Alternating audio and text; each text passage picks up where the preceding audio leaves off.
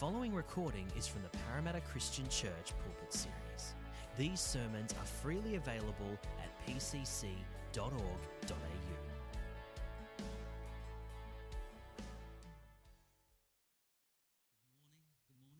We say good morning. Come on. Good morning. It's good to be together. Awesome to be together. Pastor Lewis. It was nice to have the kids with us as well, wasn't it, this morning? Great that they're, with us and they can worship with us. Fantastic. Well, if you've got your Bibles with you, I trust you do. Please go ahead and locate those and find John chapter 6, the Gospel of John chapter 6. Last week, Hill got the ball of our new ministry year rolling by highlighting for us some key principles about remaining in Jesus from John chapter 15 and Ephesians chapter 3. And the reason why he did that is because the new theme for the year is Remain. Last year it was radiating Jesus. This year is remaining in Jesus. And if you were here last week, Hill mentioned that as we do that, we will be reservoir people. That is, as we abide in Jesus, as we stay close to Him, abide in His Word, remain in His love, we will naturally be, or supernaturally be, reservoir people. That is, we will overflow with life and blessing, fruitfulness that will actually bless others and ultimately bring glory to God our Father. And so that was last week, Vision Part 1, being reservoir people. This week, Vision Part 2, I want us to think about something we human beings cannot live without and yet desperately struggle to find and gain, namely lasting true contentment. Lasting true satisfaction. And so if you've got your Bibles open now at John chapter 6, which is largely about the theme of satisfaction, we're going to jump in at verse 25 and read down to verse 35, and then we're going to do a leapfrog thing and read verse 51. And so I've entitled this morning's message, Remaining in the Bread. Remaining in the Bread. So let's come to the text, verse 25 of John chapter 6. When they found him on the other side of the lake, they asked him, Rabbi, when did you get here? Jesus answered, very truly, I tell you, you are looking for me. Sounds good, but listen to what he says. Not because you saw the signs I performed, but because you ate the loaves and had your fill. Do not work for food that spoils, but for food that endures to eternal life, which the Son of Man will give you. For on him, God the Father has placed his seal of approval. Verse 27 this morning is the key verse, and we're going to pry it open today. Verse 28. Then they asked him, what must we do to do the works God requires? Jesus answered, the work of God is this, believe in the one he has sent. So they asked him, what sign then will you give that we may see it and believe you? What will you do? They're putting out a challenge to Jesus. Our ancestors ate the manna in the wilderness, as it is written, he gave them bread from heaven to eat.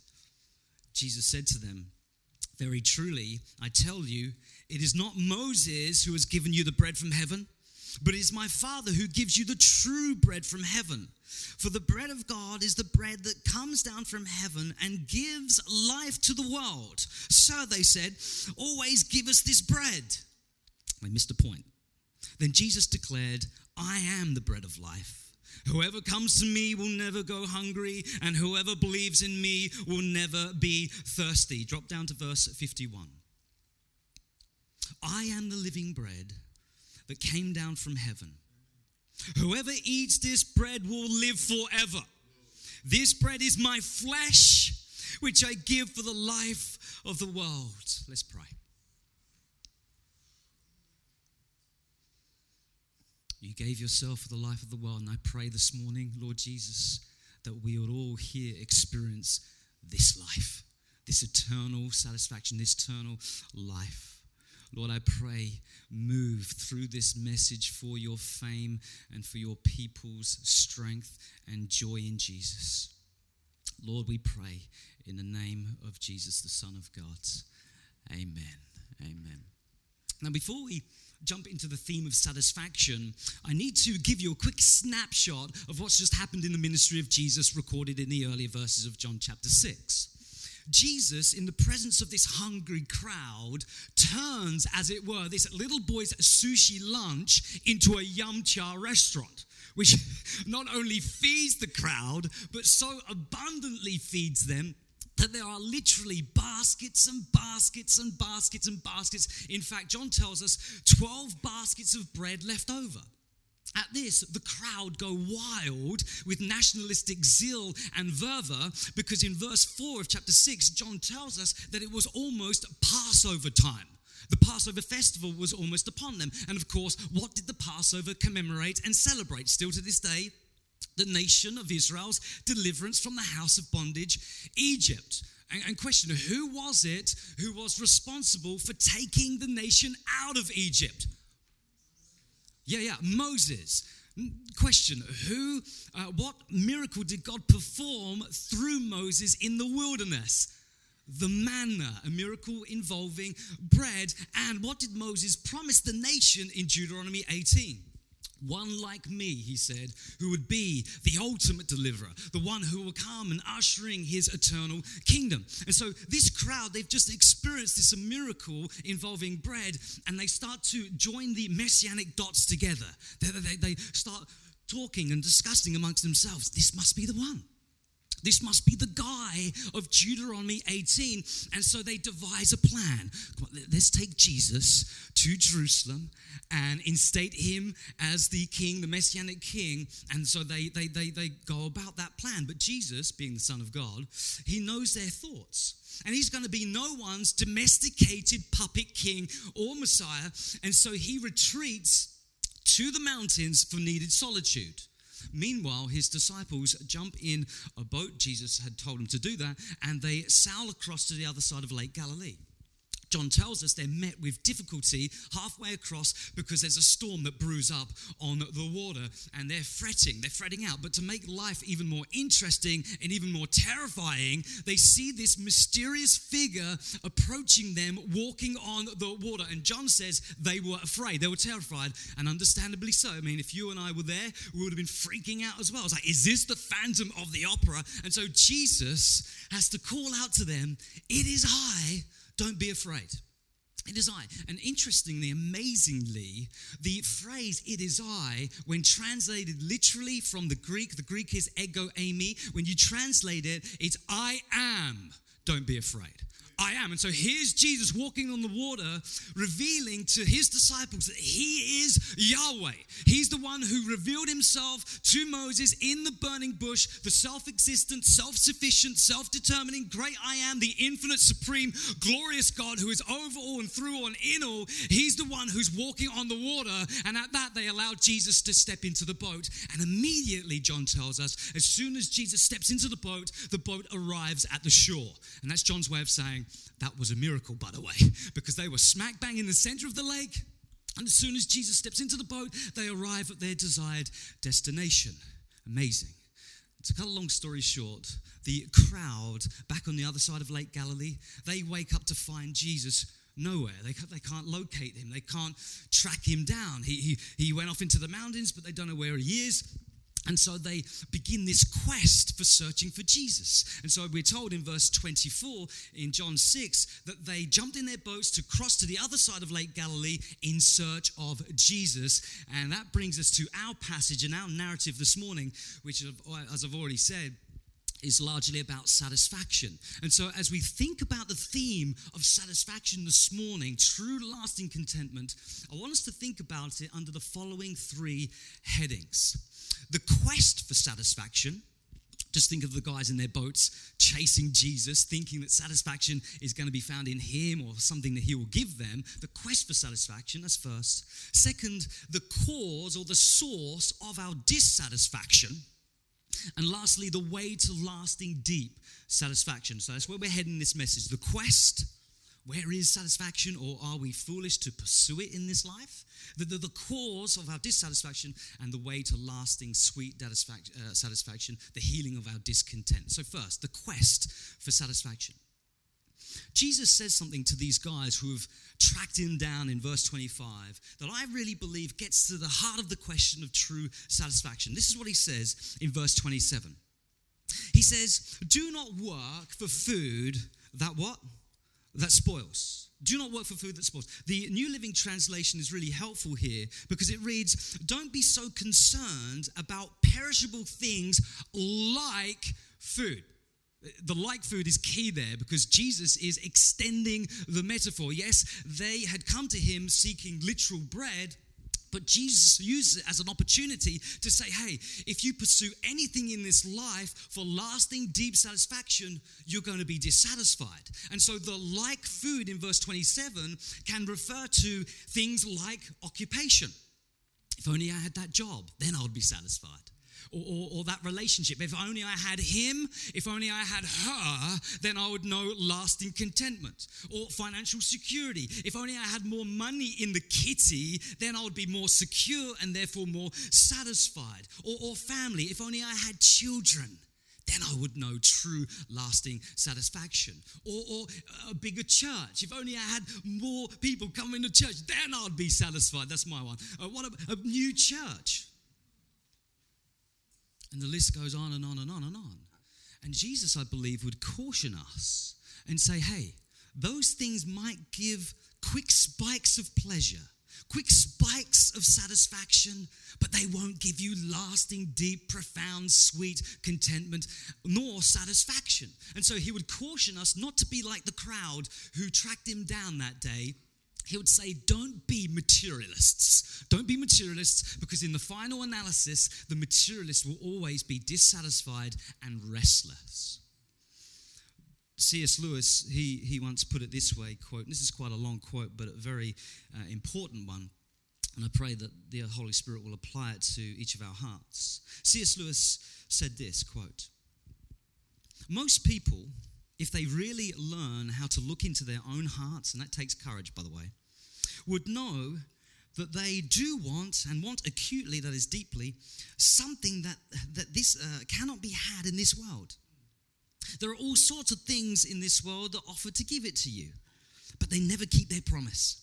The longings which arise in us when we first fall in love, or first think of some foreign country, or first take up some subject that excites us, are longings which no marriage, no travel, no learning can fully, really satisfy. He goes on to say, I'm not speaking of what would ordinarily be called unsuccessful marriages or trips and so on. I'm speaking of the best possible ones. There is also always something we grasp at in that first moment of longing that just fades away in the reality, those quick spikes of pleasure that don't last. The spouse may be a good spouse. The scenery has been excellent. It has turned out to be a good job, but it, namely satisfaction, has evaded us. It's escaped us. This is the reality.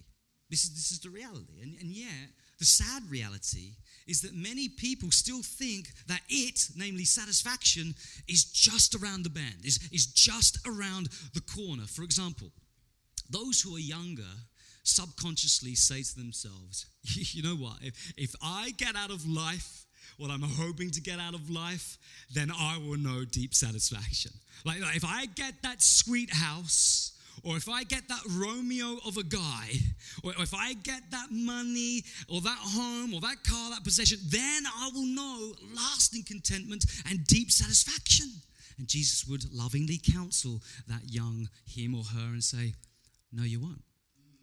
You won't be satisfied. Don't be so naive. And maybe he would take them to the book of Ecclesiastes and remind them of King Solomon, this king that had everything at his disposal, money to burn, women at his feet, and yet what does he write in Ecclesiastes? Meaningless, all is meaningless. In other words, nothing gave him satisfaction. Nothing gave him contentment. And so Jesus would counsel this young person and say, those things, quick spikes, but not lasting pleasure, not lasting satisfaction. And yet, what is it that happens when the young person grows up to find that the it not really satisfying? Well, a number of things depending on one's personality. For some, they become driven. That is, they start to blame the thing or the things or the person they have a relationship for not bringing them lasting contentment and satisfaction. And so they move from house to house and from spouse to spouse and from possession to possession, from thing to thing, gadget to gadget, job to job, in search of it, in search of satisfaction, always telling themselves it's just around the corner. And yet when they get around the corner, they find another corner because that thing hasn't satisfied them. And then when they get around that corner, they're still not satisfied. It's just around the corner they keep telling themselves. And notice, am I actually going anywhere? No, I'm going around in circles. That's the driven person. In fact, thank you, Natalie. My wife pointed out that I was going around in a square, not a circle. Thank you. Circles don't have corners. Thank you, Nat. School teacher, yeah. But interestingly, when the driven pursue satisfaction in these various things, they may become very productive. In fact, they are industrious and productive, but they become driven and it doesn't satisfy. It's like, those who are on a treadmill, when you get on a treadmill, and some of you haven't been on a treadmill for a while, and those of you who have a treadmill at home, it kind of doubles up as a clothes rack now, doesn't it? But when you're on a treadmill, you start and you've got to take it easy at first, but then if you're a little game, you might increase your speed, all right? And if you're really super fit, you might increase your speed, and then you just increase your speed and increase your speed. But I want you to notice something. Am I moving anywhere? Absolutely not. And that's the thing with the driven person. It's like being on a treadmill. There's a lot of output, but they don't get anywhere. There's no motion. That's the driven person, trying to find satisfaction around each corner. On the opposite end of the continuum is the cynical person. The one who says, when I was younger, I thought at the end of that career rainbow was a pot of satisfaction. Oh yeah, I used to believe at the end of that rainbow, there was the relationship rainbow, the money rainbow, there would be a pot of satisfaction. But you know what? I've grown up now. I've stopped chasing rainbows. I'm not that naive or immature or ignorant anymore. And the cynical, can become quite condescending and arrogant. That is, they turn up their nose at those who are actually pursuing life satisfaction. It's like, why are you so naive? Well, and also, those who are cynical harden their hearts because, as we're going to see, human beings need deep meaning. Human beings need deep satisfaction. And so just to say, I'm content, I'm not going to strive for this, I'm not going to look for this, in fact, is to dehumanize oneself. Is to work against your own humanity. Because as humans, we need deep, profound, sweet contentment. And so that's the cynical. Lastly, the self-despairing person. They grow up, and unlike the driven person that blames the thing or the relationships that hasn't brought them satisfaction, they start blaming whom? Themselves. It's the reason why I'm not satisfied, they say, is because I haven't worked hard enough. I haven't studied hard enough. I didn't put myself out there to get that job or that career or that promotion that I really believe would bring me satisfaction. Or I haven't been able to attract the right love partner. I haven't been able to do that. And so I'm the issue. I ruin things, and I am the problem of my own dissatisfaction.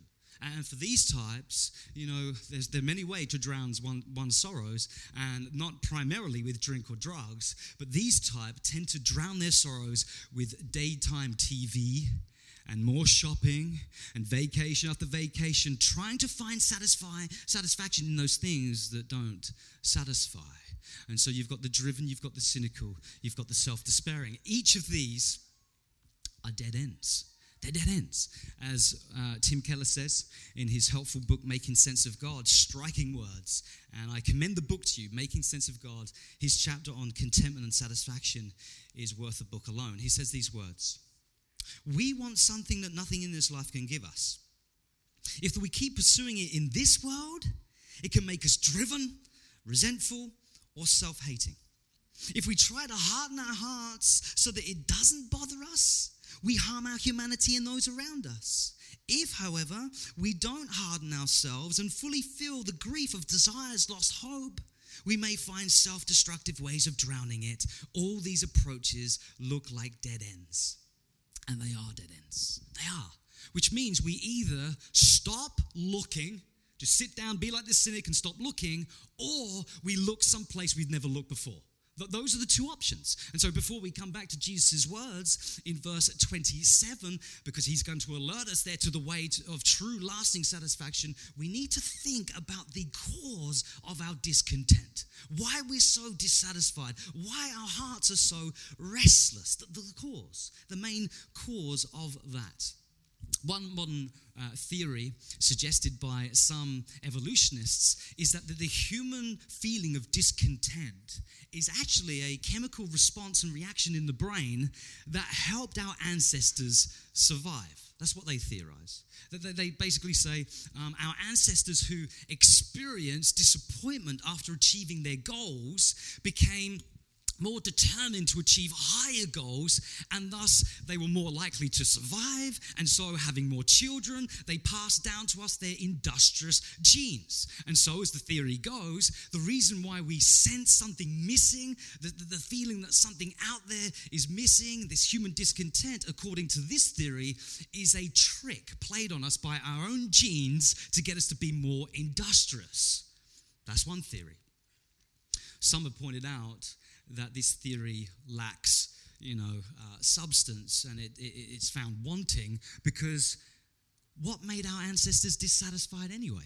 Why were they feeling discontent anyhow? And also, when you experience a disappointment in the short term, that may make you get up and try harder, right? Is that true? When you get knocked down, you may get up and try a little harder to achieve your life goals. But if you're constantly knocked down, again and again and again, that actually becomes a powerful disincentive to pursue life's goals. And so the theory doesn't really make sense. We don't become more productive when we are knocked down and experience discouragement. We become frustrated, even depressed, not industrious nor productive. And so under closer examination, this theory, the evolutionary explanation for our dissatisfaction is not very satisfying. And so we've got to go back to the original question. Okay, well, then what's the source of our discontent? What's the main reason of our dissatisfaction? The ancient church father, Augustine, and philosopher, he said that the reason why we're so discontent as human beings, why we lack this deep, profound joy is, listen, our failure to love God supremely. That's what he said. It's our failure to love God best. It's our failure to love God first, the way God created us to be. And so instead, because of the fall, we now terminate our affections on his gifts. And instead of saying to the gift or the thing or the person, not this, not you, but the maker of this and the maker of you is the desire of your heart and the satisfaction of your soul, we terminate our affections on those things. We try and find in those things what only God can give us. And so Augustine said the issue is that we have disordered loves. We don't love what is best, namely God best. We don't love who is the supreme one supremely. Instead, we love things and we love his gifts more than him. And that creates discontentment. Our lives, our emotions are thrown out of whack, are placed out of alignment, and that breeds discontentment and dissatisfaction. You get it? One example, just to help tease this out for us. If we, for example, and you can apply this, by the way, to anything, if we love our children supremely in the place of God, we will end up basing our security and satisfaction on them. We will need for them to be happy. We'll need too much for them to be successful. We'll need too much for them to love us and respect us in return. And that will do one of two things. That will either drive them away because they're like, I can't tolerate this anymore. It's just the pressure's killing me. Or we will crush them under the weight of our expectations because they have become the source of our ultimate joy. And no human being, including our children, can bear up under that pressure or measure up to those expectations. And the outcome is always, often, misery and heartbreak. Because come on, if we find our security and satisfaction in our children, they're always going to disappoint. Human nature, right?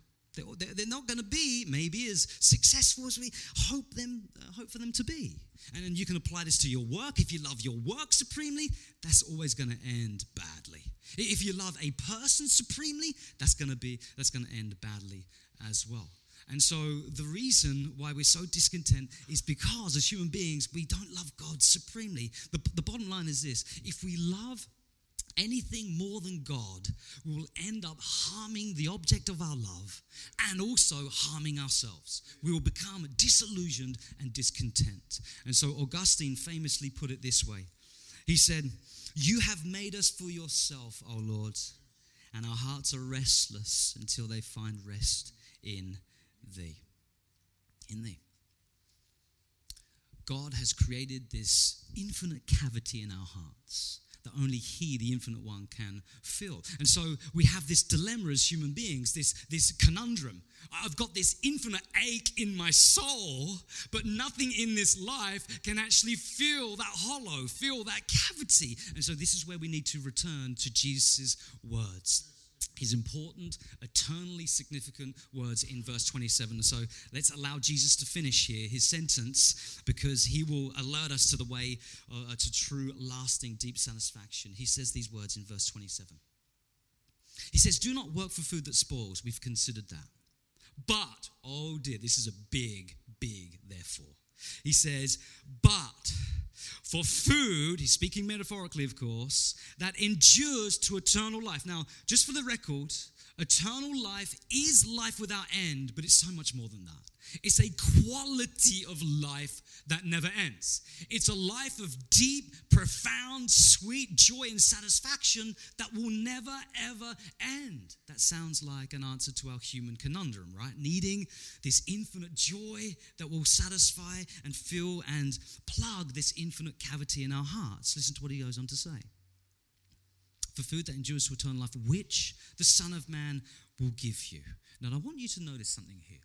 I want you to notice, Jesus doesn't tell us here to manage our emotions or manage our desires. He doesn't say, detach yourself from this pursuit of lasting joy.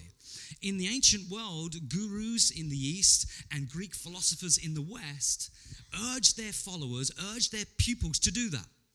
They got a hold of a truth, namely that you can't find lasting satisfaction in this world, but they went too far and they said, so the answer is detach yourself. Just pull away from the world because it's only going to harm you. And so just be, philosophers and just meditate all day.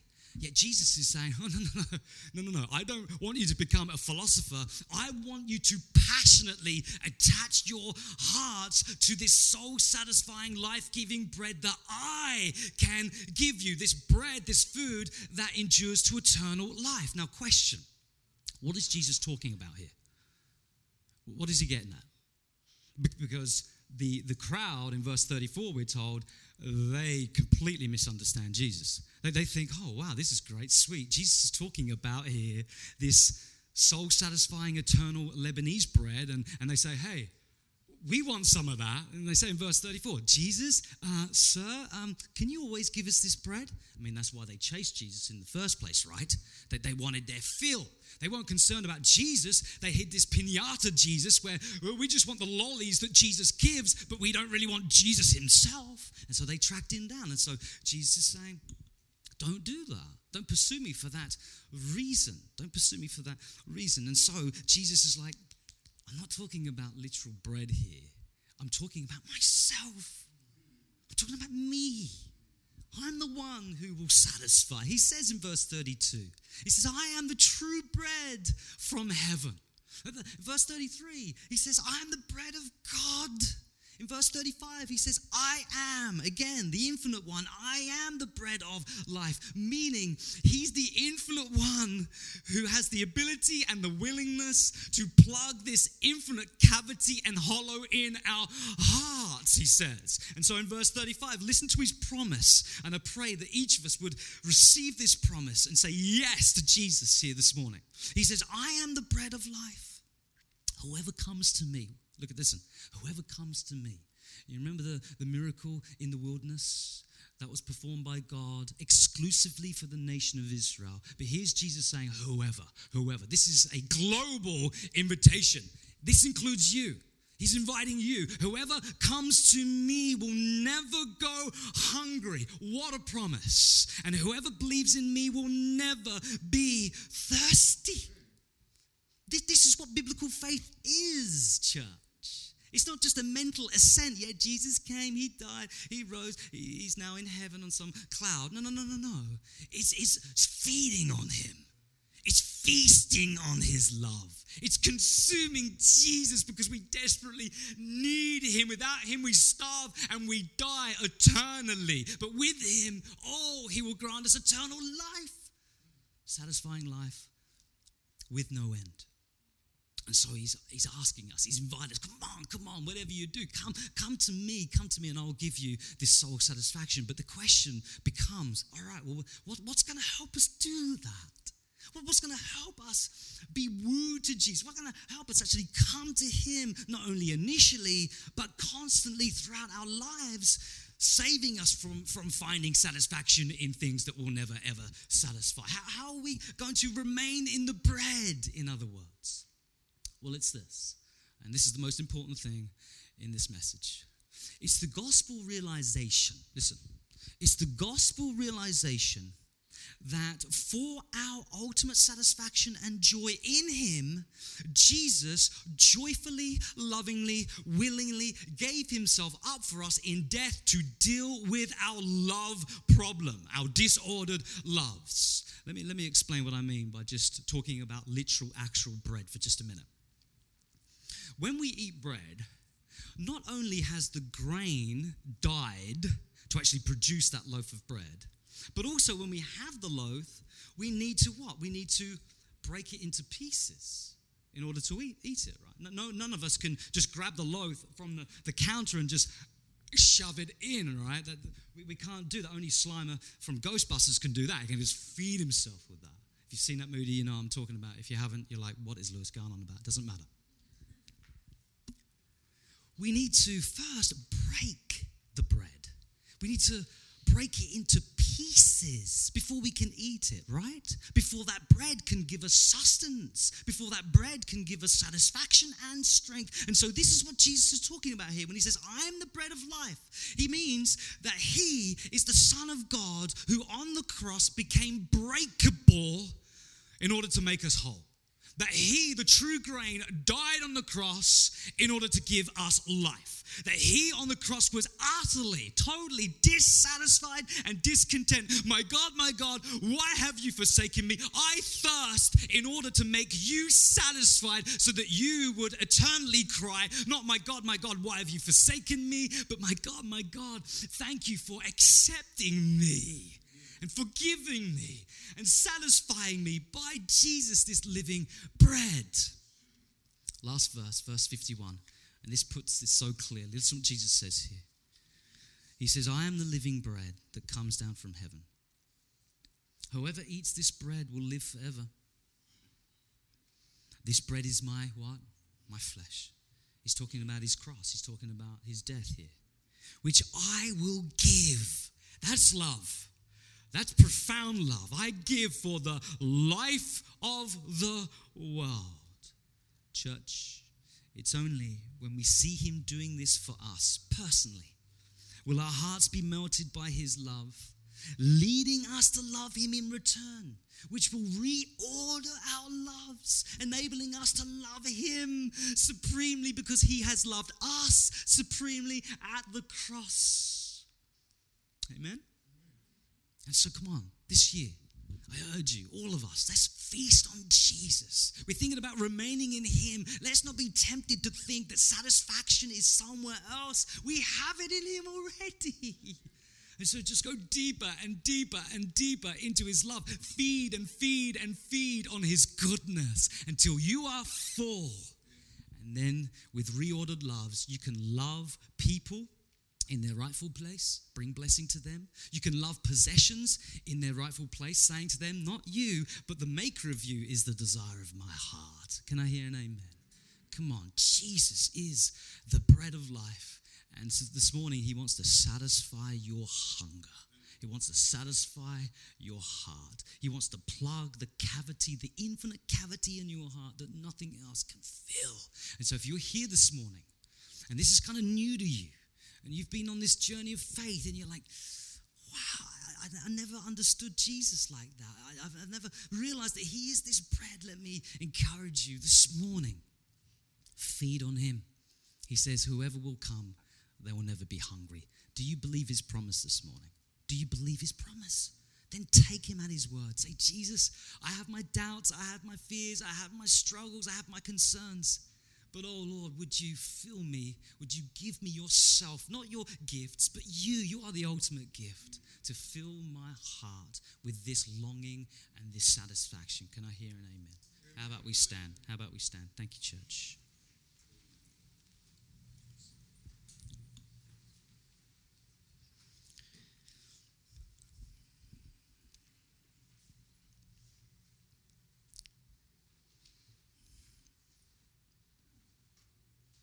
And just take a moment, just respond to the bread of life. Let's now, by faith, just feed on him through thankfulness. So thank you, Lord. Thank you, Lord Jesus. Lord, this is not a thing we do, Lord. We are your people. And Lord God, we are part of your world. And Lord God, this is true. And we're so grateful, so thankful that Jesus came. As Newton mentioned in the communion, we don't deserve this, but now there's this lavish feast spread for us in Jesus. And you implore us to come, take a seat at that table and feast on his love, feast on his goodness, feast on his grace, feast on his soul-satisfying love. Lord, I just pray, oh God, that for those who are on that journey, I just pray you would bring them home to you. Lord, that they would understand that this is what true faith is. It's feeding on Jesus. It's knowing his love and contentment. And Lord God, for each of us, Lord God, those who know you as the bread, I pray, oh Lord, keep us, Lord, from pursuing satisfaction in things that will never satisfy, Lord. Lord, keep us, Lord, remaining in the bread and feasting on his goodness. In Jesus' name, amen, amen, amen. If you would like prayer this morning, please don't hesitate, come forward. If you'd like to talk to me about what it means to be a Christian and what's involved,